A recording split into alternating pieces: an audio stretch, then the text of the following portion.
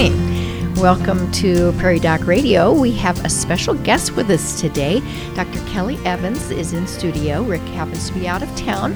And I know Dr. Evans has been on before. Some of you have heard her, but let's ask about her background a little bit so you can get to know her. So, Kelly, you grew up in Brookings. Yeah, I was born and raised in Brookings and graduated from SDSU. And after doing my training in Vermilion and Sioux Falls and then going to Denver for 4 years for my residency, we moved back a couple of years ago. So Great. yeah. What was your undergraduate degree in? It was microbiology. Yeah, they now have sort of pre-medical type degrees at SDSU. They didn't then. So I was a microbiology major, thought that I would love the lab and didn't, and changed directions ultimately. Well, but it gives you a roundabout way, yeah. It gives you a great background and some of that micro that maybe all of us don't think about quite as much.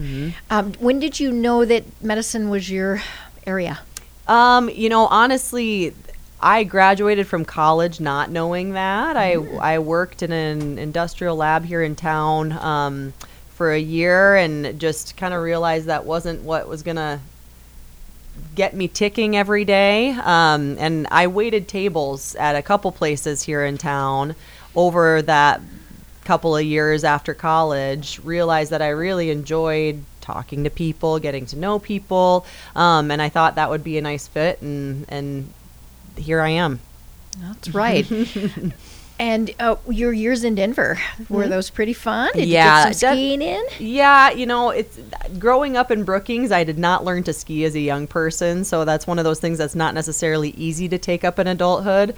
But we would ski a couple of times a year. I had a lot of co-workers who would ski a ton. I mean, in residency, you're working a lot of hours every week, and I still had co-residents who got like 100 ski days in a year, which is amazing. Wow, yeah. There's some real dedicated folks out there. They must have skipped a little sleep for that. Yes, yeah, exactly. Before we start our questions, let's tell people what a general internist, what it means, what you do. Yeah, so as a general internist, I think people around here are most familiar with the family physician, and in a lot of ways, my job is not unlike that. I see patients mostly in the clinic every day, but I see only adults. So when I did my medical training, I saw only adults. I spent a lot of time in the hospital and taking care of quite sick patients in the ICU and other places. So I have a high level of comfort with complex illness, people with multiple, what I would call comorbidities or different diseases, and medication management of those things.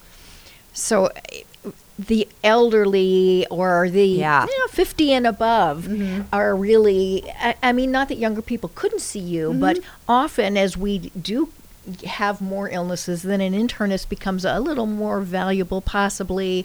And of course you can be called in if one of the family practice docs has questions that... Yeah, and I from time to time I will serve as a consultant, which is kind of a fun role to other folks in the clinic who maybe are encountering something that's unusual or highly complex, and I don't necessarily know all the answers, but maybe have a little more comfort just because of my training background. Right. That balancing act. Yeah. And yes, certainly that is a lot of what we do is balancing the act. And that's what Rick would talk about, particularly when patients came home from other facilities. Is like, okay, wait. And I don't want to be negative, but sometimes if there's multiple specialists, then no one's watching the patient all the details, and so the internist has to just adjust meds and get all those electrolytes back to balance. And I day to day I find that very little is black and white in what I do as far as what would be the right or wrong answer, and so I spend a lot of time talking to patients about what their preferences might be and how we can make the best decision, which isn't always all that clear. I think that is something that maybe part of our duty with this radio show is to help patients learn to think on their own and to question and to bring those questions up on their own. I work with children. The situations are different and sometimes they're very simple, but for instance, a patient was talking about being on Miralax and they were told to take it every day, but it caused diarrhea, so they quit taking it. Miralax is a medication for constipation. So let's think about this. Could we go every other day? Right. Could we do every third day and try to get a balance? And sometimes I think that's missing. We're told one thing and we think we have to do it exactly. So encourage patients to think for themselves and think on their feet. And encourage that to be a conversation, a two-way conversation between the party that's most affected, which is the patient, and the physician who is offering expertise and trying to give the best advice possible. Right. Okay, well, we need to go to our first break. So let me remind people that this is Prairie Doc Radio. We are here to answer your questions. Our number is 692-1430, and we'll be right back. This is Joni Holm. I'm filling in for Joan Hogan on Prairie Doc Radio, and our guest today is Dr. Kelly Evans. So we're going to start with a question that was sent in by a caller, and then we have some other topics that we want to get to, but this caller asked to please discuss different antibiotics and which are better and easier on the stomach. Mm-hmm. So that's a great question, and when it's a broad question. So when it comes to what are the different antibiotics that exist, there are a lot of antibiotics, impossible to cover in the show or probably in a several-hour lecture. When we think about prescribing antibiotics, obviously the first question is this a condition that warrants antibiotics? That's question number one that we have to answer. Do we think that there's a bacterial infection that can be cured by an antibiotic? Question number two is what type of bacteria are most likely to be causing this infection? And that really depends on where the infection is. Is it in the ear? Is it in the sinuses? Is it in the lungs, the urinary tract? Different bacteria tend to cause different types of infections. And so we have to have a base of knowledge that helps us make decisions based on that. So thereafter, that's what helps us sort of choose our antibiotics. There are a lot of guidelines that exist that can help us with this, but really what we're trying to do when we make an antibiotic choice is choose something that we think has high chance of covering the bacteria that would be causing the infection, and as what we call narrow as possible, meaning, we don't want to give the hard-hitting antibiotics that kill every bug if we don't have to, for various reasons. So as narrow but targeted as possible. And then I think side effects certainly are something that we think about, but I think that's something that we think about after we figure out what our choices are. A lot of antibiotics are hard on the stomach. That's probably one of the most common side effects that we talk about. There are some that are probably easier on the stomach, things like maybe the tetracyclines or doxycycline are ones that I think of that are often not so hard on the stomach. But a lot of our entire classes of medicines are, and different patients have different levels of sensitivity to that, for sure. And I think we're talking with the pharmacist about when the best time to take it. Is it with a meal? Is it before meals? Is it after meals? Can be helpful to get the best efficacy of the drug, but also the least side effects of how it affects your stomach. So Yeah. I've had a lot of patients who come in and they say they have an allergy to an antibiotic. Maybe they say they're allergic to amoxicillin. And if I dig further about what that allergy was, the answer is it made me nauseous or it gave me diarrhea.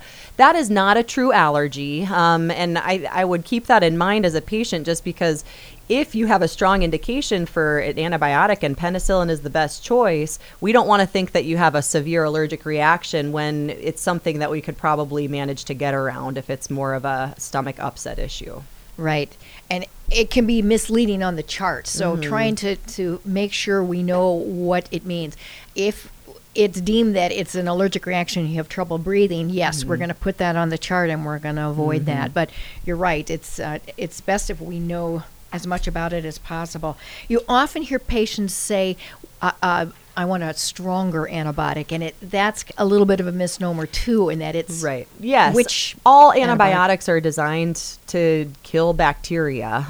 So there's not necessarily stronger, weaker. There are ones that cover broader classes of antibiotics, but again, those aren't always necessarily good because we don't want to have a patient develop resistance to those hard-hitting antibiotics, and they tend to have more side effects too. Right. And this speaks to the not treating the upper respiratory cold, because as much as you want it, folks, it isn't going to help and it's going to cause problems. Yep. It may just cause the stomach upset, diarrhea, all the things that can go along with antibiotics. And not likely to cure your viral infection, and possibly lead to resistant bacteria developing. Right. So that is a little nutshell of why antibiotics are not just freely given out. Let's do one more question before we take a second break. We are still seeing influenza in the community. Any thoughts or any discussion on that? And another question that came up this morning when I asked friends is the intranasal vaccine that used to be on the market. Is there any news about that coming back on the market? I have heard that it's likely to come back on the market. From what I understand, it was found to not be efficacious in a season past, and that's why it was removed. And the manufacturer has fixed the problem that was with absorption. So I think that will be available maybe next year. Personally, I got the flu mist once, and it caused such side effects of cold-like symptoms that I've kind of decided I'm going to take the shot every time. But there are people that can be helpful for various reasons, and it's nice to have that choice. I think it will be back, if not next year, the year after, from what I have heard and read. And you're still seeing influenza here in the Yeah, community? we are still. I feel like I'm seeing less cases of it these last couple of weeks compared to January, when it was, a couple patients a day. It's interesting, the testing kits have been on national back order. So our clinic was without kits for a while. I think the hospital is now without testing kits, which means we kind of just have to make clinical decisions, which in most cases is fine, honestly. Right. I think it'll be interesting to see how skewed the public health data will be, because most of that includes only lab confirmed influenza. Correct. And I've told a lot of people just in my own practice that they have influenza when I wasn't able to test for it. Right. I think all of us are. And when you see the symptoms with the high fever and the listlessness, if it's a healthy person, it doesn't make a lot of difference. I am finding that I'm testing babies if we're suspicious, because then we might be able to use the Tamiflu. Right. And in your case, probably the elderly. Yeah, exactly. In some cases, it's helpful to do that. In a lot of cases, it'd be kind of nice to know for sure, because I give people stricter return to work precautions to make sure they're not spreading it around the community. But we've kind of done our best with what we've had, and in most cases, that's fine. Like I said, it's a pretty easy clinical diagnosis to make the majority of the time. Most of the time, folks, we want you to stay home. If you have the symptoms, the high fever, the cough, the runny nose, the body aches, the listlessness, and we're talking 4 or 5 days, depending on your symptoms. So especially, our school age, let's not go back and spread it more if you can help it. So we need to take a second break. I'll remind you that this is Prairie Doc Radio, and our phone number is 692-1430. We'll be right back. Hi, this is Joni Holm filling in for Joan Hogan, and this is Prairie Doc Radio, and our guest today is Dr. Kelly Evans.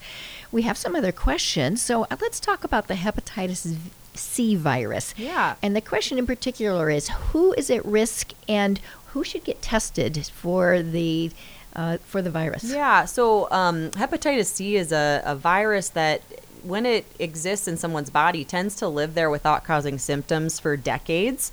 And in a certain percentage of people actually clear the virus, about 30%. And then a certain percentage of people just live with the virus. It doesn't cause them problems for their whole lives. But about a third of the people who ever get the virus can develop cirrhosis of the liver, high risk for liver cancer, and all the problems that go along with it. This can be lethal.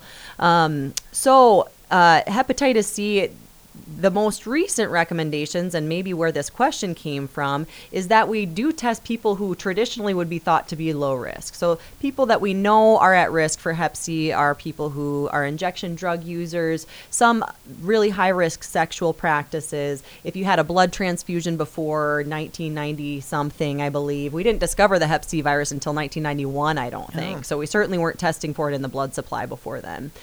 More recently, though, it's sort of the, quote, baby boomer age group has been targeted as a population that should be screened once with a blood test, those born between 1945 and 1965. The rates of hep C have found to be quite high in that group, 4 times as high as the general population, and not for any reason in particular. So we find this virus occasionally in people who never had, or certainly never report any of those high-risk practices. And it probably has to do with the fact that that virus existed for a while, a decade or two before we knew about it, before we knew that we needed to sterilize things for viral disease, which is something that was a new discovery in the 80s with HIV and Hep C. So it's a one-time blood test. Essentially, it's an antibody test. So we test you. If you have the antibody, there's a chance that you still don't have the virus. Like I said, 30% of the people who had it cleared it. So if you have a positive test, there's a second testing step. The other reason we're pushing for one-time testing in this age group is that we suddenly have much better treatments for hepatitis C than we've ever had before. Old treatments, interferon, were highly toxic. It essentially made people feel like they had influenza for 6 months or a year, however long they were on it. No fun. No fun at all, and not highly efficacious. So a lot of people still didn't have cured disease. Now we have pills that have a lot lower rates of severe side effects and are highly effective. So that baby boomer group is sort of the newer group to the HCV screening recommendations. But talk about it with your doctor. Because it's a CDC recommendation, it should be fully covered by any insurance plan. I think that's important to know. And, personally, I lived in Atlanta, CDC's in Atlanta. I put them up at the top of the gurus, and I think most professionals do. And their recommendations come well studied and reviewed. Okay, while we're talking about viruses, what about shingles? What is it? And there is a new vaccine out. If we can talk a little bit about that new vaccine and who should be looking into it and talking to their doctor about it. Yeah, so shingles, I feel like probably a lot of our listeners, if you haven't had it, you know someone who's had it. It's a pretty uncomfortable thing to have. It can happen to anyone who had chickenpox as a child. So that virus goes dormant in one of the nerves near your spinal cord. And if it reactivates, which it usually does so randomly, we say it happens when people are immunosuppressed, but most cases I see have no particular reason. It activates and causes a very painful crusting rash in the area where that spinal nerve goes. So people might have it around one half of their torso or one leg or one side of their face. It's very painful, usually lasts a week or maybe 2. A lot of people, that's all it is, but it is very painful while it happens. But a small percentage of people will get what we call postherpetic neuralgia, which is a chronic pain in that nerve. And that is a really bummer of a deal. It's painful. It's hard to treat with medications without side effects, and it happens in older people who are more prone to any medication side effects. So that's the big thing that I would say we're trying to prevent with vaccination. I talked with a gentleman that I knew, and he got shingles on his scalp and face. And I was asking him about the pain and how he dealt with it, and he said, I would try to hold still and not think. Like, oh my gosh, that was very painful for him. Yeah. And that's something we definitely want to avoid if we can. Yeah. So what about the current shingles vaccine and then the new one? Yeah, so the older vaccine called the Zostavax, which has been around for maybe 10 years, is what has been recommended for people over 50. The problem with that is that as people get older, the efficacy of that vaccine, which is kind of a complex statistical term, but anyway, it wanes over time. So I think I read in folks over 70, the efficacy was only between 30 and 40%. So we saw a lot of cases of shingles in people who had gotten the vaccination. But we thought maybe it was better than nothing, but it's a little bit of a harder cost-benefit analysis when the numbers are that low. The newer vaccine called the Shingrix, this is a vaccine that, again, CDC is recommending for adults over 50. You get 2 doses. The old one was only 1 dose. You get 1 today and 1 in 2 to 6 months is the recommendation. Efficacy is much higher. So it's over 90%, and it remains that way regardless of age. So even in over 71, the efficacy is 91%, which is a really good vaccine efficacy rate across the board. And then, the big thing that we're trying to prevent, that postherpetic neuralgia, it's pretty equally efficacious in preventing that compared to people who do not get vaccinated. So if someone has had the traditional shingles vaccine, should they get the new one as well? Yeah, so, this is new enough that recommendations are still catching up, but I think the answer is yes. What I don't know is whether insurers are sort of catching up to payment, or like if you got the Zostavax 6 months ago, would they pay for the Shingrix this year? I don't know the answer to that, and I think that's going to be variable and something that you should check on and as an individual. Insurance coverage was never that great across the board for either of these shingles vaccines, so it's pretty common to see patients have to pay out of pocket for this. So it's something that's worth checking on. Which, it is really contra in my mind. Why something that we know works, especially this new one, if it isn't covered, boy, I don't know the cost, but I would almost say it's worth getting and get out of pocket. I mean, a lot of times we spend money on and goofy things, spend it on your health. Yeah, and if these recommendations become more strong, it may be required to be fully covered in the future. But I think it's going to take a year or two for everything to sort of catch up with this newer vaccine. I know we are not carrying it now in our clinic. The pharmacies around town are carrying it, so it's out there and it's available. I think it sounds very, very important. So talk with your primary care provider about the new Shingrix. Now let's take our last break, and then we'll come back for further questions, 692-1430. Thank you for listening to Prairie Doc Radio. This is Joni Holm. I'm filling in for Joan Hogan, and Kelly Evans is here today in place of Rick. We're going to stick with our vaccine discussion and talk about the pneumonia vaccine. And I know there's some controversy on how often and do you repeat it. So give us a little update on that. Yeah. So, I mean, and part of that confusion has stemmed from the fact that our recommendations have actually changed recently and, several times in the last 5 or 10 years. The most recent infectious disease recommendations are that, and this is for people who are of normal health that don't have, chronic lung conditions and stuff like that. I know in pediatrics you give one of the pneumonia vaccines, right? So there's 2 of them out there. The Prevnar is the brand name, or PCV13, and the Pneumovax is the other brand name, PPSV23. So in adult medicine, across the board, we recommend that people at age 65 get the Prevnar first, and then get a booster 1 year later with the Pneumovax. And that's based on, a conglomerate of data. So that's the up-to-date recommendations, 1 of each a year apart. Now, there are some people who, because they have asthma or because they have an immunodeficiency or some other chronic condition, may have gotten the Pneumovax before age 65. And for those folks, we kind of do the same thing at age 65, assuming it's been more than a year since the last one. So that gets a little more complex, but across the board at 65, 1 at age 65, 1 at age 66. If you're 75 and have never had one, then we would just start you like you were 65 and recommend it. Okay. And is it pretty efficient in preventing pneumonia? Yeah. So we just talked about a really highly efficacious vaccine, that new Shingrix, over 90%. The numbers are not that good. But what I would say about this bacterial disease that it's trying to prevent is, unlike shingles, this is something that kills people not uncommonly. So this is trying to prevent a severe disease that can cause pneumonia, it can cause meningitis, it can cause sepsis and death. So I'm willing to accept a little bit lower efficacy rates to try and prevent a disease like that. It's still fairly high, and these vaccines are extremely safe. So I think there's a lot of questions that people have about pneumonia in general. And I work with children. Children bounce back so well. They can have pneumonia and go home on an antibiotic, whereas an adult, it's a lot dicier. So explain a little bit of what it is, how people are affected, what they should be cautious and watching for.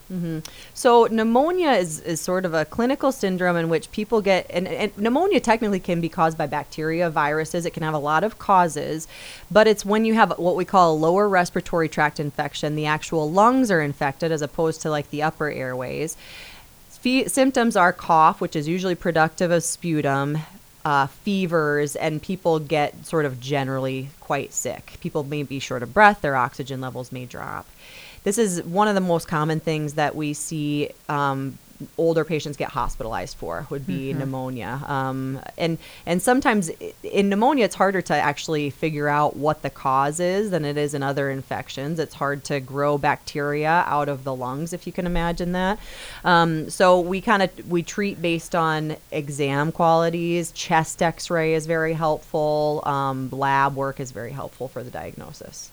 And is often quite treatable depending on, the person's general condition and if antibiotics are started rapidly, if it is a bacterial versus a viral. Now, our pneumonias can kill people also, and we don't have a treatment except for supportive. Right. So it's tricky, and we want you to, if you have symptoms, to go in and be checked. Yeah. And, we talk about a pneumonia after influenza. Yep. If your influenza's getting better and all of a sudden, wow, that fever's back, you're feeling crummy, Yeah. time to go in. Yeah, and I tell people all the time, there's no substitute to me listening to your lungs. Sometimes people have a cough. They don't know if it's just a cold or a really bad cold or if there's something more going on. The answer is we can't, sometimes just listening to the lungs is all it takes for us to help differentiate those things. Do you find that listening to the lungs and looking at that pulse ox match pretty well when it drops? Yeah, I think it's uncommon to see a huge discrepancy between exam and some of those things, and it certainly can happen, but it's all those things in combination that help us to come up with a diagnosis. So that's the finger test that we're talking about when we look at your oxygen level, and so that is something that helps along with the lab work and the x-ray. And so if, folks, we're running out of time. We sure appreciate everybody listening. Take care of your health and get in and get tested and get your vaccines. What would you like to add for a final comment? Yeah, so I would say, when it comes to infection, see your doctor if you're worried about something more than just the average cold. Like I said, there's no substitute for being evaluated. And lastly, I guess happy birthday, Joni. I didn't even realize I was going to be sitting here with the birthday girl. Yeah. Well, thank you very much. And we will stay tuned we have Prairie Doc TV tomorrow night. And I forgot to look at the topic. But it is at 7 o'clock on public TV. So please join us for that. And then there will be a week off after that because of basketball, girls and boys basketball, I believe. So, folks, stay healthy, get your vaccines, and we'll see you next week.